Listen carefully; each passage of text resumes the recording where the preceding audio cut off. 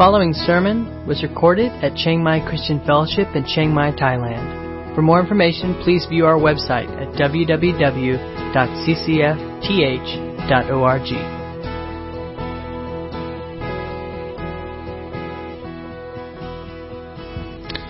All right, good morning. Good morning. Is this on? We have a new mic, so a new toy, so we'll see how this works. Okay. Welcome and good morning. We're looking this morning in Galatians chapter 3. And as we begin, let's first pray, and then we'll read Galatians 3, 1 through 6. Let's pray. Father, we do thank you so much for your amazing goodness and grace, and that one of the things that you call us to is joy in you and to celebrate you. And Lord, we confess that we try to find joy in so many other places and through so many other things, when the absolute true source of joy is just in you and knowing you and celebrating your goodness and love, unending, unceasing grace.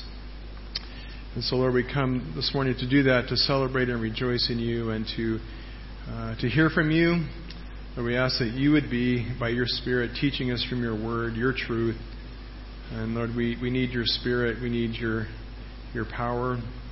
And Lord, may this be not just a human exercise, but one that's very much ordained by and filled with your presence. So we give this time to you and ask you to fill it with yourself. In Jesus' name, amen. Okay, let's read, looking in Galatians chapter 3, verses 1 through 6.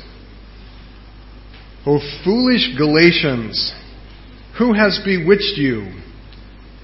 It was before your eyes that Jesus Christ was publicly portrayed as crucified.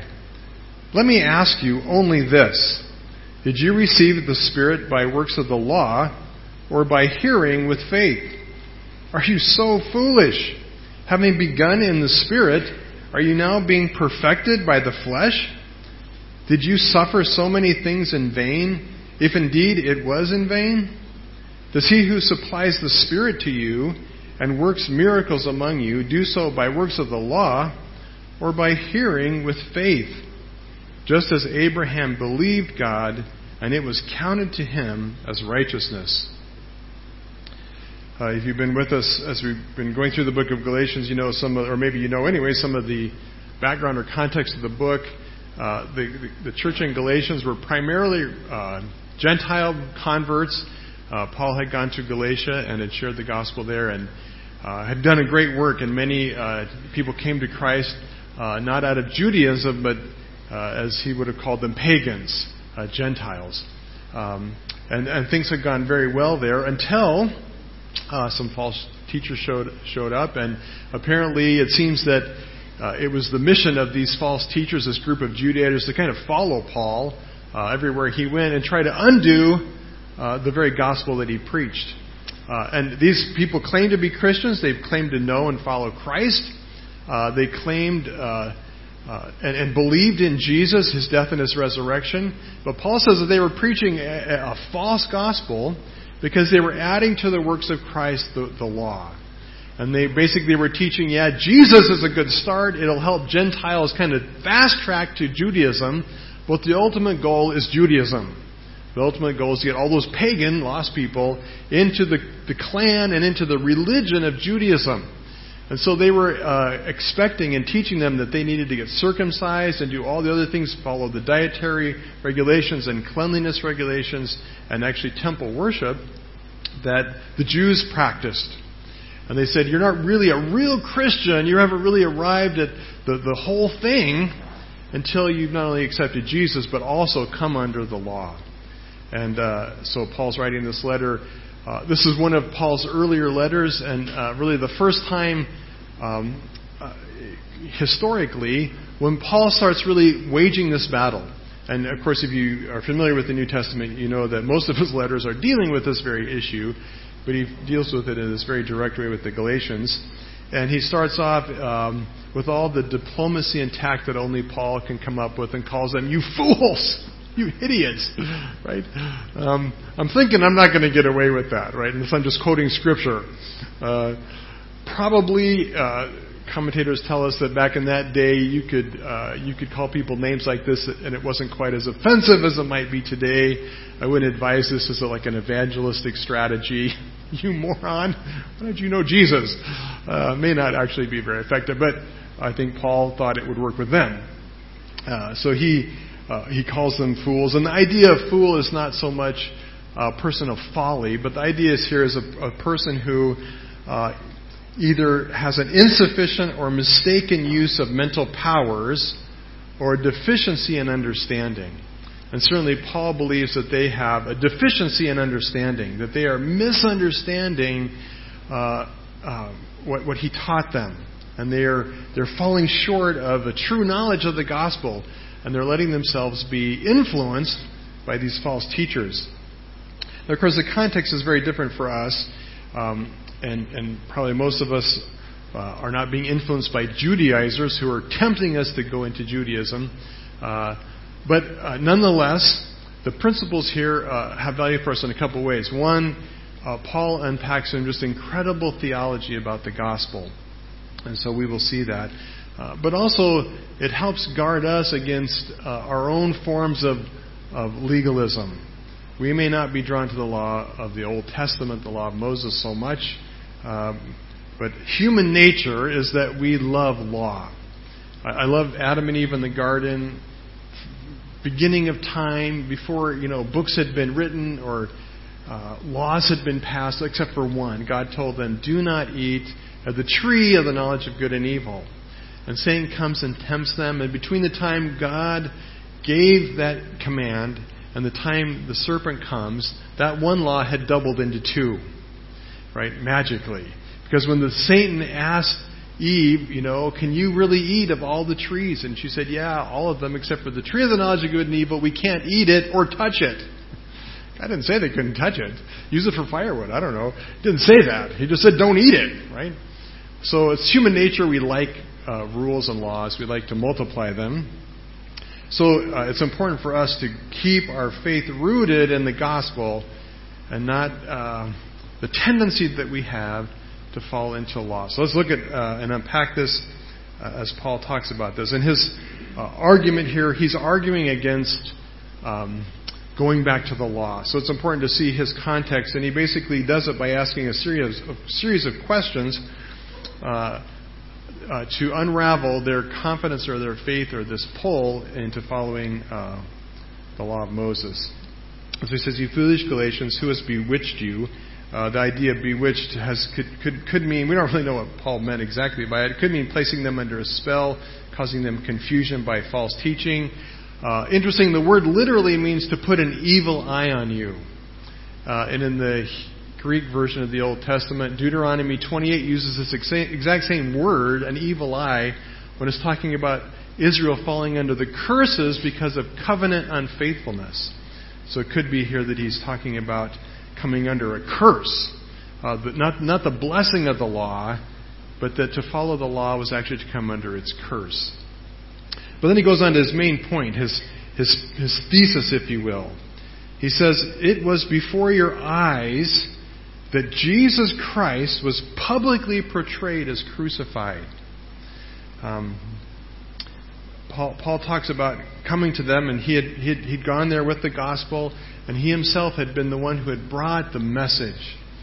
And Paul starts here with a very different message from what these Judaizers were teaching. And it was a message rooted in Paul's original teaching of the gospel. And this is where we need to start. And keep it always before us as our anchor and our fixed point of reference. Right? Jesus crucified. Right? And Paul says a couple of things here. First, he says it was before their eyes. He had showed up in person, and he had proclaimed this message in their presence in front of them, personally delivering this gospel message. So he knew, and he was confident about what they had heard, because he's the one that presented it. But he describes this message, the content of this message, this way. He says, "What I presented before you was Christ crucified."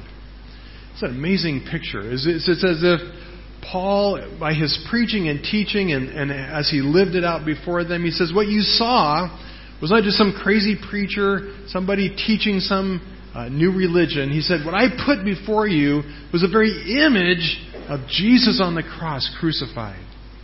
And I think if we could summarize Paul's gospel, which by the way is the gospel of the New Testament, in 2 words, these 2 words would capture it.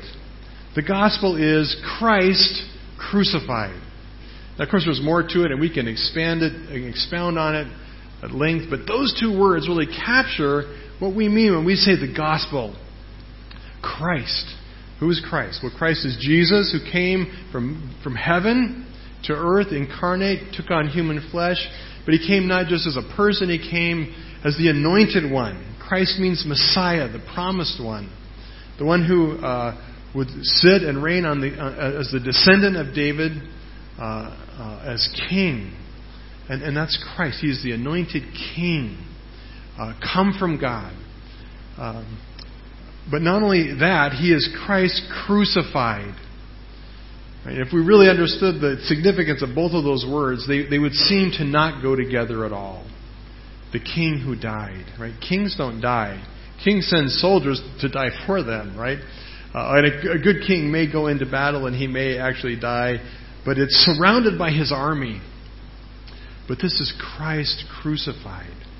Not dying in a noble battle, not charging in on his white stallion, armed at battle. No, this is Christ the King who went to the cross as a criminal, right? As one convicted of crimes against Him. And we know that His crucifixion was as a substitute in our place. He is ultimately the King who died for us. He's our King. He's our Lord. He's worthy of our allegiance, but He's a King who died in our place as a substitute. But that's what crucified means. He went to the cross taking the wrath of God that we should have received. The blows and the beatings and the punishment for our sin. Right? So that's the gospel. Paul says, I set that before you. I portrayed Christ in a way that you could not miss it. And they did not miss it. They responded to that message and they received Christ. They saw what what Paul set before them. Right? And that's the message.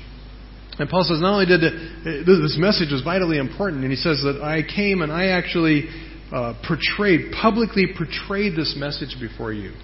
And there's some debate on what this word publicly portrayed means. One would have the idea that it was a very public format, that Paul was out there publicly proclaiming this message, which was probably true. But it could also have to do with the way he presented it, and that he presented it with great dramatic flair and intensity. That he wasn't calm or quiet about this message, that he did it with great energy and zeal and passion as he proclaimed Christ crucified in a way that they could not miss. And that message, as Paul will unfold through the rest of the book, that message, Christ crucified, is everything. And it is in opposition to the law. It is a new system, a new way of finding acceptance with God and coming before God into His presence, not by keeping the law or under the old covenant of Moses. But Jesus came making a new covenant through the cross, which we celebrate every time we take communion. We celebrate His blood as a new covenant, a new way, a new approach. And that's the message. And it's a message that we must proclaim. And let me just be super clear on this, right? A lot of people think they do evangelism. A lot of people are out sharing God, sharing Christ. But oftentimes the way it gets shared is this. God loves you, and if you trust Him, He will help you. Now, there is some truth in that. God does love you. God loves the world. And certainly God wants and wills His help to those who seek and trust Him. But that is not the gospel, right? And if that's as far as it goes, you are not doing what Paul says is necessary. Right? The message people must hear is Christ crucified. Right? That God didn't just come, that He doesn't just love us. He's not just about giving His power and goodness to help us, that all of that culminated in the cross. Right? God's love was expressed supremely when He sent His Son as Messiah to die for us. His goodness is unchallenged and unending. But His goodness is seen supremely on saving us through sacrificing His Son.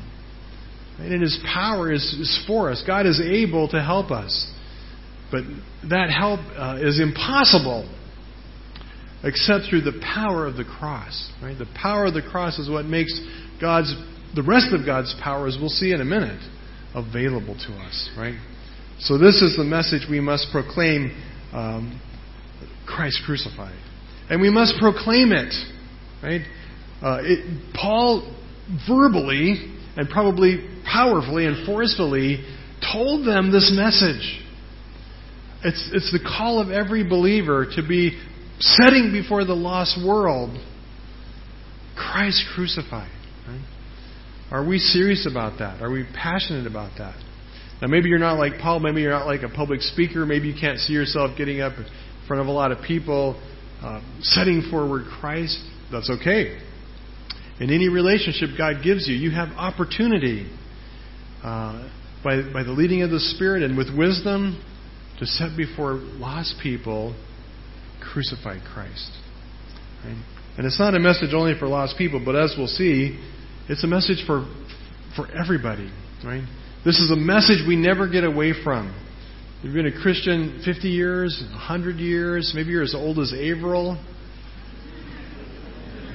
I'm going to pick on my elders just because I love them. Right? Still need Jesus, right? Still need Christ crucified. We never outgrow that. We never exhaust it. Right? So that's the message. But of course the message by itself is not effective until it's received. Until the people who hear it respond to it. And certainly the Galatians did. And this comes down to kind of the heart of Paul's argument and how he really unravels their logic. And he says, let me ask you just this one question.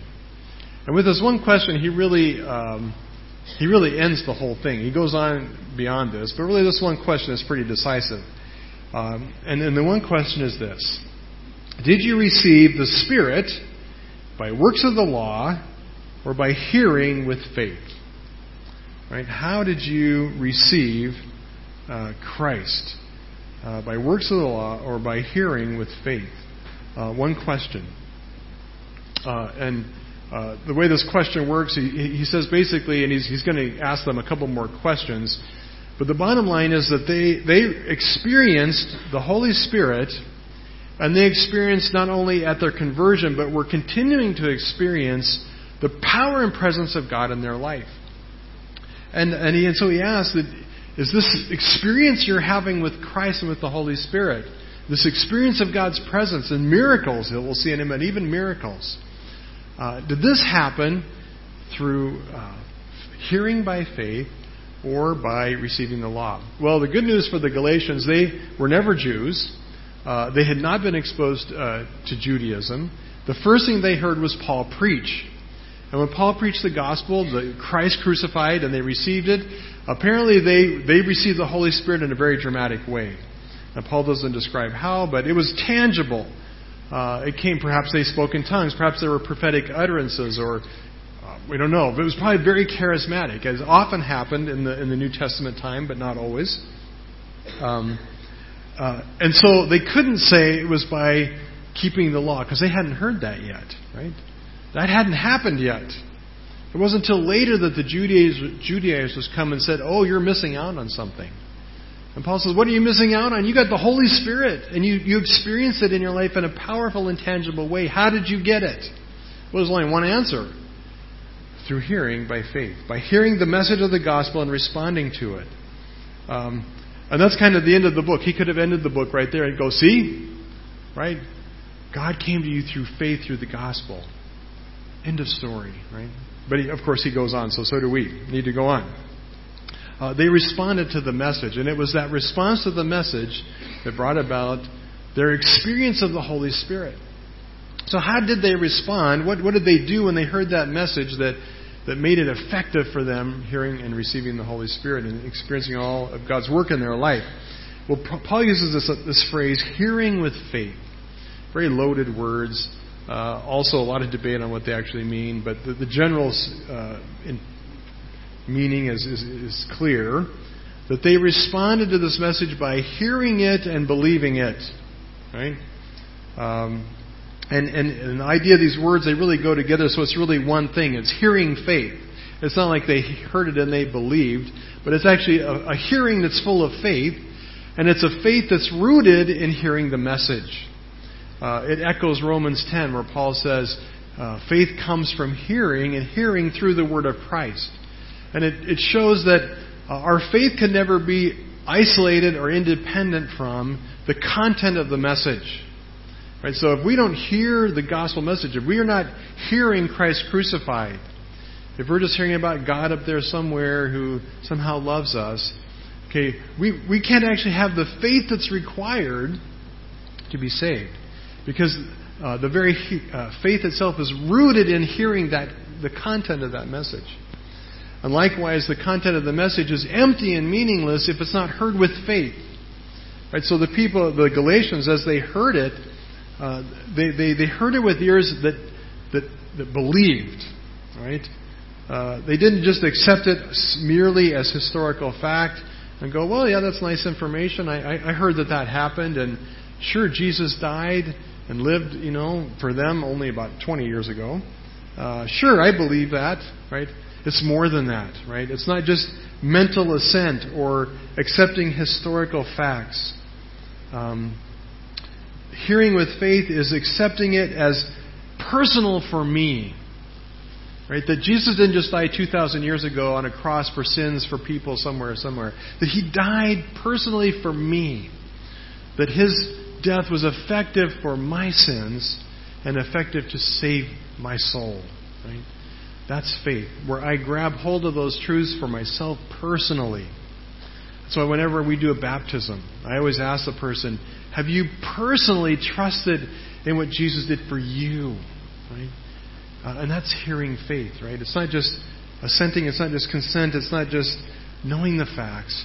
It's claiming them for myself and entering into a relationship with God through what I know Jesus made possible on the cross. Several years ago, I was invited by an American who was teaching at Chiang Mai University in the comparative religions class. And he said, I'm really not qualified to teach about Christianity. Would you teach my class about Christianity? So I said, yeah, sure. And he wanted to meet a fascinating guy. Grew up in the United States. Actually grew up going to church in a Christian family. But when he was a young adult, rejected it all in favor of Buddhism. And not like Thai folk Buddhism. I mean, this guy went into like the real Buddhism. And he actually ended up living 10 years in China as a Buddhist monk. So this guy knew Buddhism really well.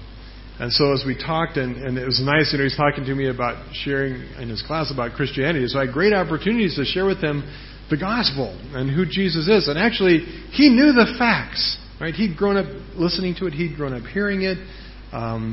He knew it all. Right? And at some level, he even believed, like, he did not reject the historical Jesus. He consented that, yeah, I believe Jesus lived. I believe Jesus died on the cross. But as he talked, he says, look, he said, here's the thing. I wish I could believe in Christianity. He says, for one, it's the only religion where sin really gets taken care of. He said, I understand that, like in Buddhism, it's a kind of endless, hopeless journey.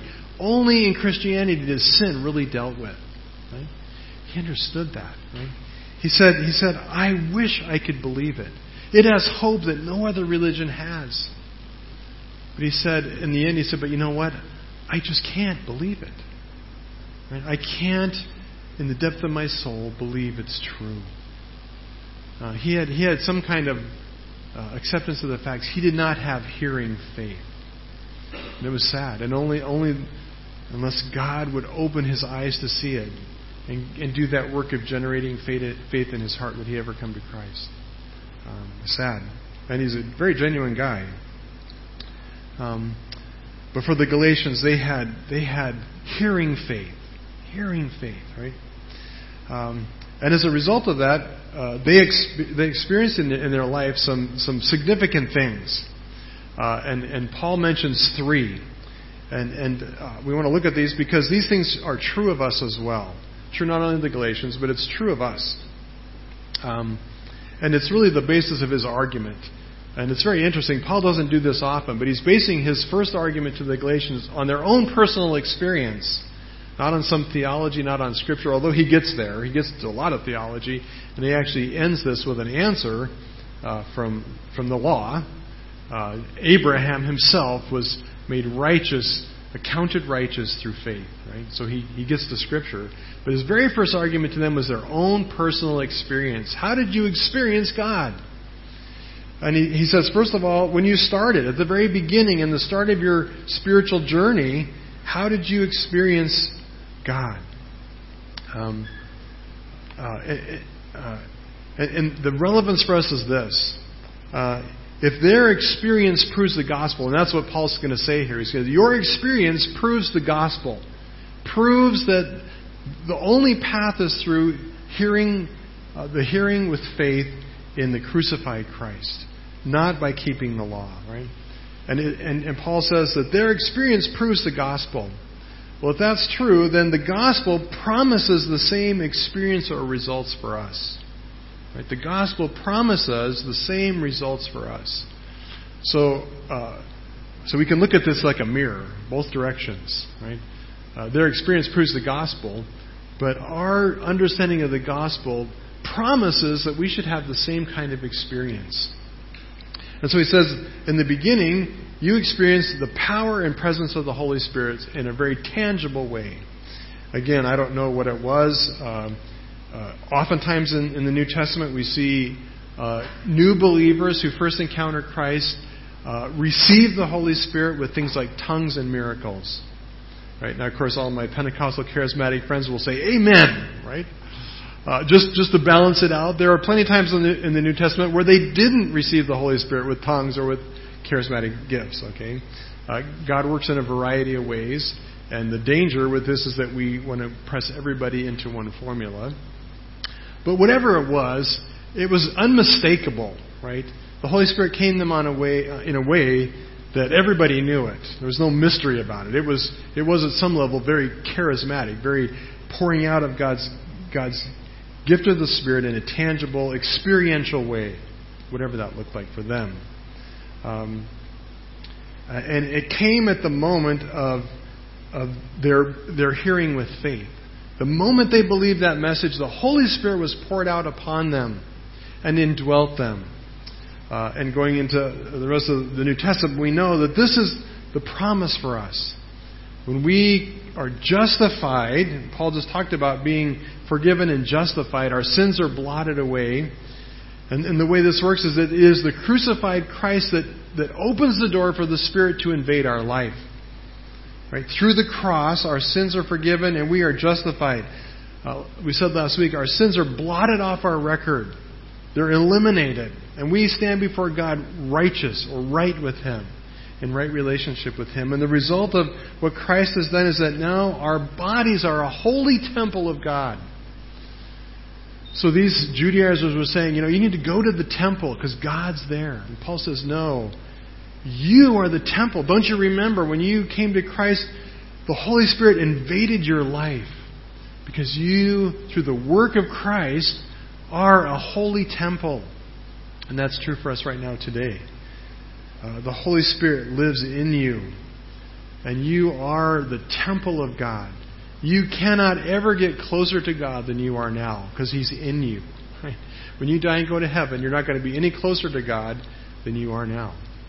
Okay, you might be more aware of it then, but you won't be any closer. Right? He lives in us.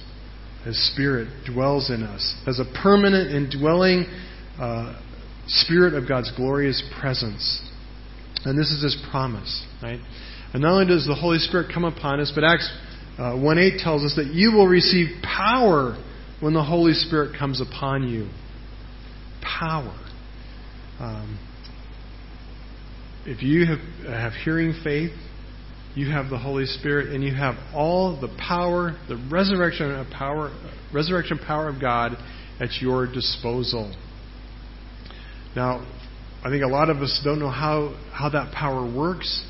and live oftentimes our lives oblivious of its presence, but it's there, right?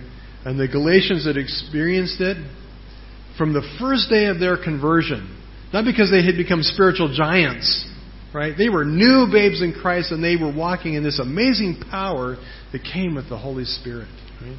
Do you want that in your life? Well, it's there, right? You have it. It's not something you have to hope for. You have it. You just need to learn how to use it.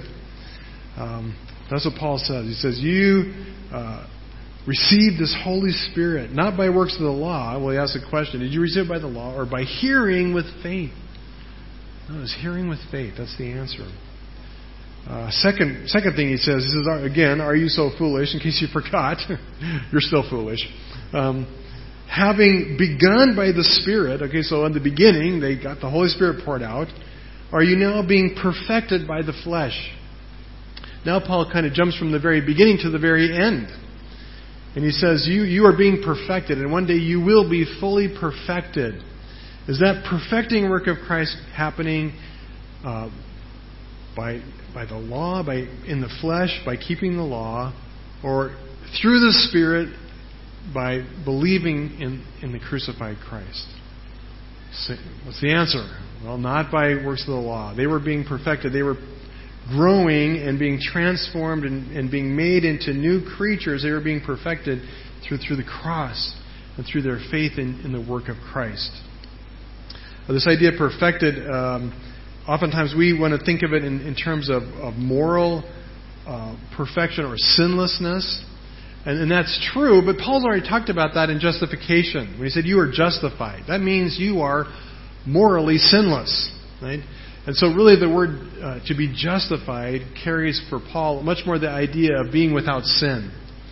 The word perfect really has more the idea of being complete, of being finished. At one time, Bangkok was known as the city in the world with the most unfinished skyscrapers. Kind of a result of the crash in 1997, there were dozens, I don't even know, maybe hundreds of unfinished skyscrapers in Bangkok, right? They were never completed. They never came to be the full of what they were designed and originally started off as. We certainly are a work in progress, but we will be completed. The work will be finished. When? Not tomorrow, not the next day, but when Jesus returns. When Jesus returns and we are resurrected, we will receive a new body and a new life, and we will be complete. We will be the absolute perfection of what God designed and created us to be. And of course, God does this work. How? By us keeping the law. And it's a work that we're in progress now. God is in the process right now of transforming us, of changing us into new and different creatures. And the Galatians that experienced some of this transforming work by the power of the Spirit. And again, how are we perfected? By keeping the law or by the work of the Spirit through Christ? Well, clearly it's through the work of the Spirit through Christ, not by the flesh. And here, flesh, Paul uses the word flesh to mean a lot of different things. Here, probably he mostly has the idea of being perfected in the flesh, because most of the stuff Judaism was calling them to was very flesh-centered. Right? They were to be circumcised. Not spiritually, but actually physically. Right? Pretty much in the flesh. Right? They were to follow the dietary laws. Okay, those are bodily things about food, about external things. They were to be keeping the Sabbaths, careful about where their body was on certain days and at certain times. Paul says you're trying to be perfected in the flesh by doing these bodily activities. And that is the old system. The old system is about the body going through the motions, right? But he said you will be perfected through the Spirit, inwardly, as Christ transforms the whole life from the inside out. Right? That's God's goal for us. Not simply conforming to outward habits, although we should have those, but that's not the goal, that we are perfected by looking good on the outside. But instead, we are to be transformed inwardly by the work of the Spirit and through the power of the cross.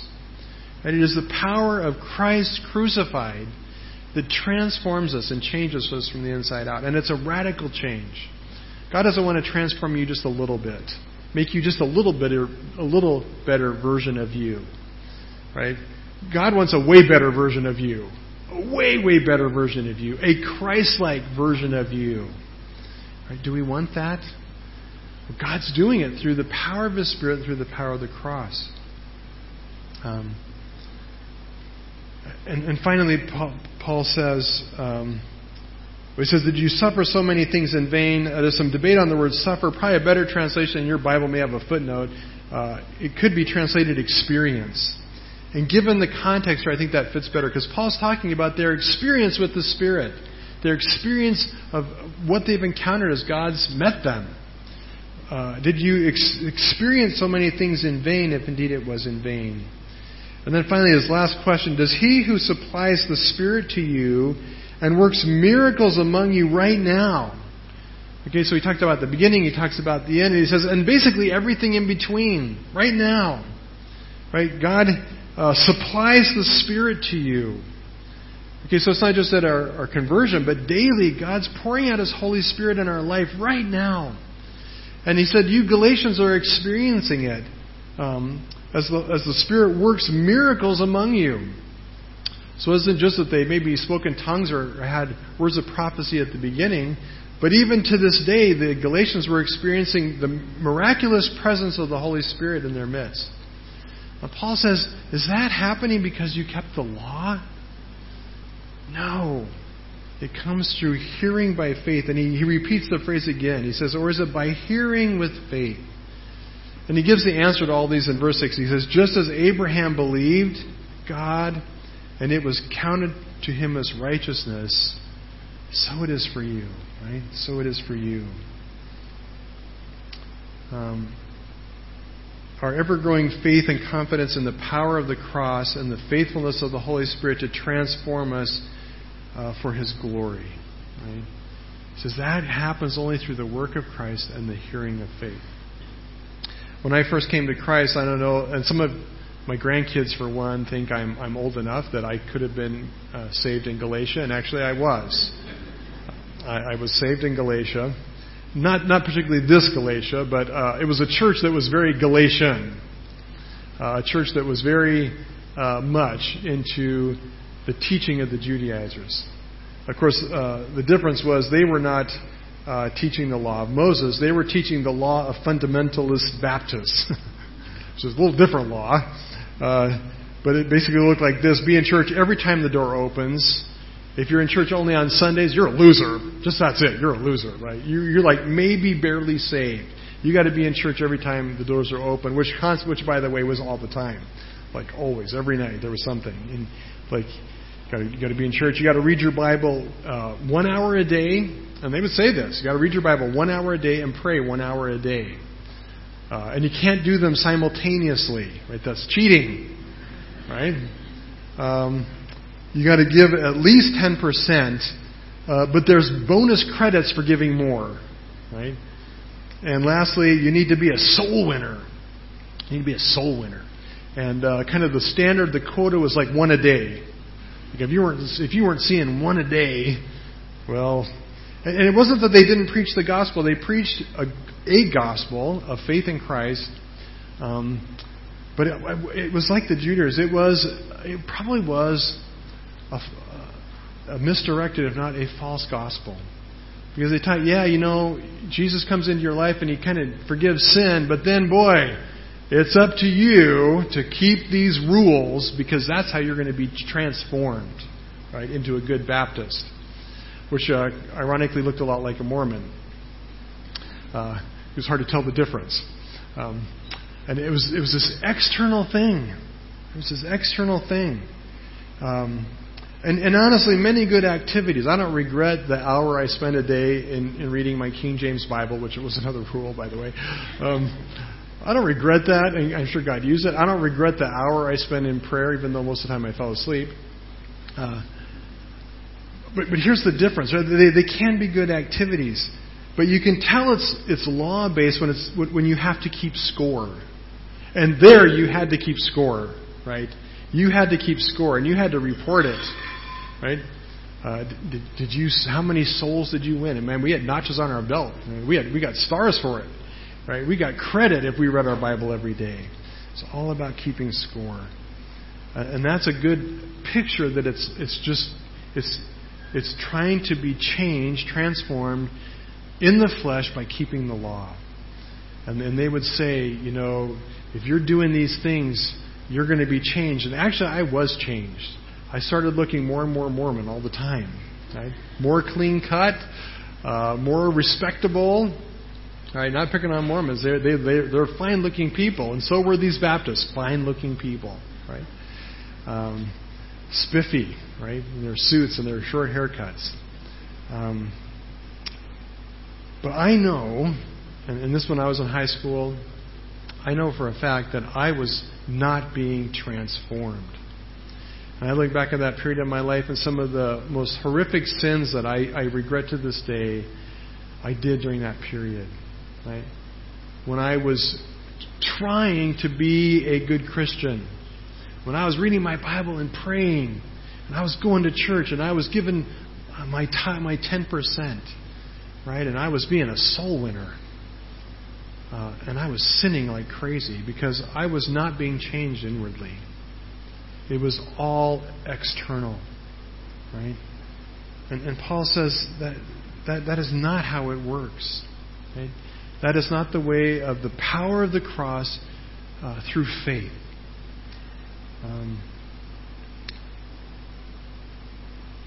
So how are we doing it, right? How are we being transformed and changed? And it's true that, if we are being changed inwardly from the inside out, we will become more obedient. It will have impact on our outward life. We will become more obedient, but it won't be because we're conforming to outward standards or laws.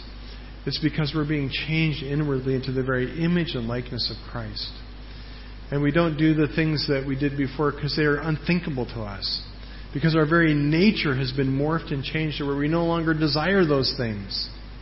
And while we may be tempted by them, they no longer have power over our life because the power of the cross has broken that bondage to those things. We may not be guilty of being Judaizers, but how easy it is to make our Christian life all about those externals, all about keeping score, all about appearing good outwardly. But Paul says that's not how you experienced it, right? You experienced life-transforming power inwardly because the Holy Spirit was in you and was working in you. Not only in you, but through you, doing miracles in your life and miracles around you. Right? And as I said, we can reverse this. Paul's argument is that because you experience those things, you can know the gospel is true and powerful. But I would challenge us the other way around. Because the gospel is true and powerful and we put our faith in it, we should be experiencing those things. So are you? Right? Are you experiencing the powerful presence of God and the Holy Spirit in your life? Well, a lot of us may think, well, I don't think so. Right? You may think, I've never spoken tongues. And I even tried once and it just didn't work. Right? I've never had like this very dramatic encounter where I felt like warm fuzzies and felt on fire or felt this ecstatic gifts of the Holy Spirit. So am I missing something?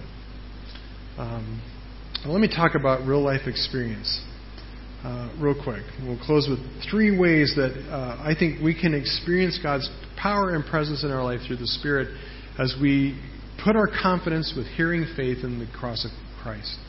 First, it really does begin with faith. Right?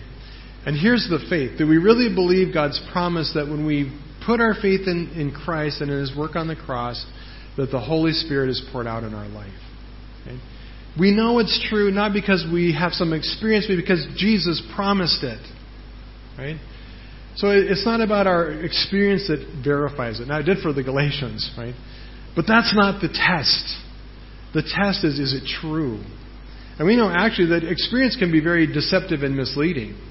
I can experience lots of things. I had a professor in seminary who would say, well, did you really experience God or was it just indigestion because you had too much pizza for lunch, right?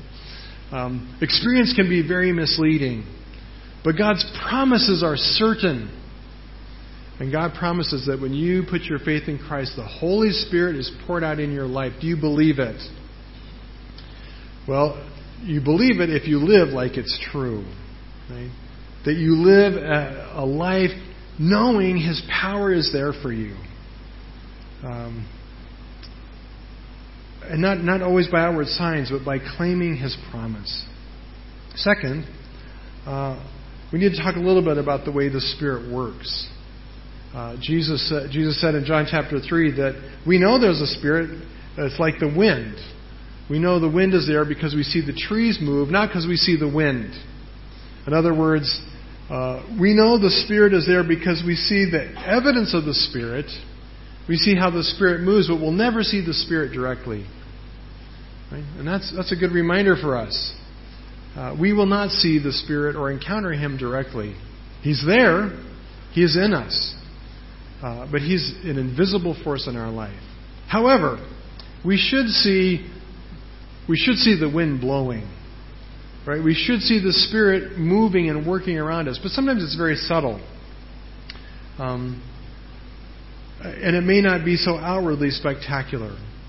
But He's moving. He's influencing. He is changing. For me, one of the things that I felt that I knew the Spirit had come into me when I first came to Christ is that before I knew Christ, I was very depressed, and there was just this huge sorrow. It was like a dark black cloud over my whole life. And no matter I was young, I was a kid. No matter how much I would have fun with things, there was always this sorrow, this weight of depression over me. When I came to Christ, that was gone. And there was a joy there, a peace there. And it wasn't like joy like I was laughing. I don't know if I would have even called it joy. But there was something different, right? As I saw the wind of the Spirit move in my life. We should see the Spirit moving as our behavior and our thoughts are changed. I remember sharing Christ with a guy, long story, I won't go into the whole story, great story, but for another day. But he had come to Christ and had put his faith in Christ, and he had all kinds of problems. And in fact, his wife was taking him to court for domestic violence because he drank all the time and he would beat his wife. And I went to his home one day about a week after he received Christ, and I went to take him a Bible, and I got there, and he was telling me about all the crazy things happening in his life, and you could see that this guy was different, totally different. And one of the things he said to me, he says, I don't know what happened. I don't know what's wrong with me. But he said, the other day I went to this party and everybody there was drinking alcohol. And he said, I couldn't drink it. And in fact, he says, I left the party and I came home and I took all my alcohol and I just poured it down the drain. He says, I don't know what's wrong with me. It's like, I think the Holy Spirit is like working in your life, right? And he didn't know the Bible. He didn't know drinking was bad or wrong, but he knew for him it was a bad thing, right? Right? Those are miraculous moves and works of the Holy Spirit. Right? So the Spirit does work.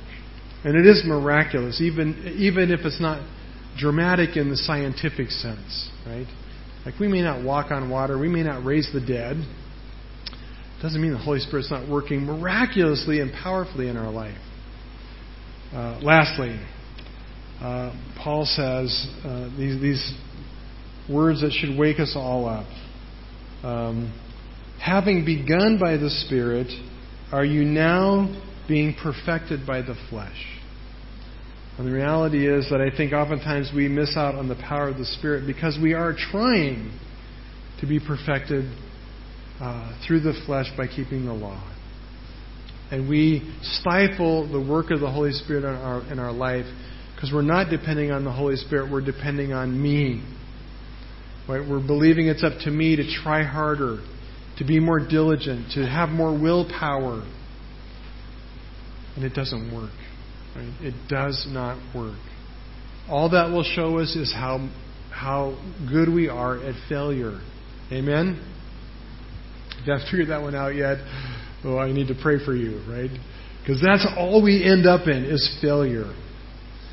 And if we're experiencing more failure in our life than we want, A good sign is we're not understanding what it means to go forward in the power of the Spirit, to live a life of dependence and reliance on Him through what Jesus has accomplished on the cross. Jesus did the work that makes it possible. Jesus did the work on the cross that breaks the power of sin.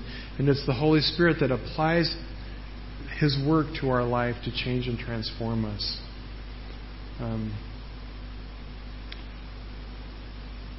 That may not be the reason, right? Maybe we're just not seeing what the Holy Spirit's doing, but I think it's a good question to ask, right? If we keep bumping into failure, if we feel like we're not experiencing the presence of God in our life and His Spirit working and moving in us, maybe it's because we're like the foolish Galatians. And I'm not going to call you foolish, but Paul might, right? I know I'm foolish often, and I try to do this myself, to do what God has already accomplished for me in Christ. Let's pray. You've been listening to a sermon recorded at Chiang Mai Christian Fellowship in Chiang Mai, Thailand. For more information, please view our website at www.ccfth.org.